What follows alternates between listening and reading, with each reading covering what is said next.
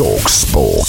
This is the talkSPORT here. I'm Fern Bosch. And I'm John Jackson. It was a very mixed night for British teams in the Europa League. Spurs thought they'd won their game at last with a late Dele Alli penalty. Looking for only his second of the season. He dinks it down the middle, and Tottenham lead again in Austria.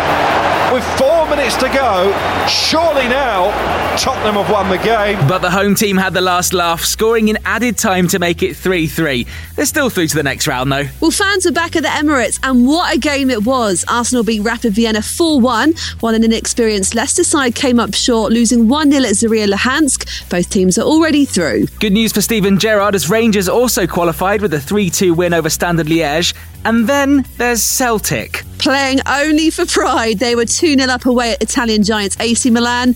Then they lost 4-2, meaning there's even more pressure on Neil Lennon. Well, away from the field, earlier in the day, the Premier League agreed a £50 million bailout for League One and League Two clubs, with a further £200 million available in interest-free loans to Championship sides. Yeah, the financial support has been made available for clubs struggling with the huge loss of income because of the pandemic.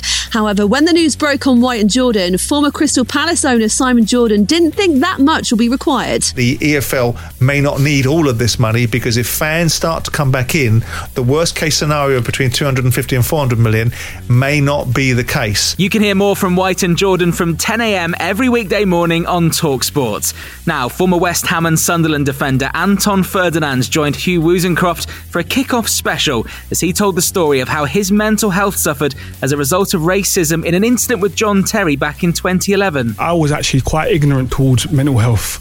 I now understand it a lot more. The scary thing is, when you're in that state, you don't know. You don't even know. Like I'm telling you, I thought I was fine. Yeah. For me to have come out the other side, that's why I sit here and say I'm very, very lucky. And you can listen to more from Anton's moving interview via the free talkSPORT mobile app. It's also where you'll hear England's rescheduled first one-day international against South Africa. The game was due to take place on Friday, but because of a positive COVID-19 test in the hosts' camp, it's now been postponed to Sunday. The 3 one-day international matches will now take place on Sunday, Monday and Wednesday, all exclusively live on talkSPORT 2. In the meantime, get the free talkSPORT app downloaded and enjoy game day on Saturday with 5 live football commentaries, including 3 exclusive Premier League matches. It all starts with Burnley versus Everton from 11 a.m. And if you like this podcast, make sure you hit follow or subscribe so you don't miss your daily hit from talkSPORT. talkSPORT.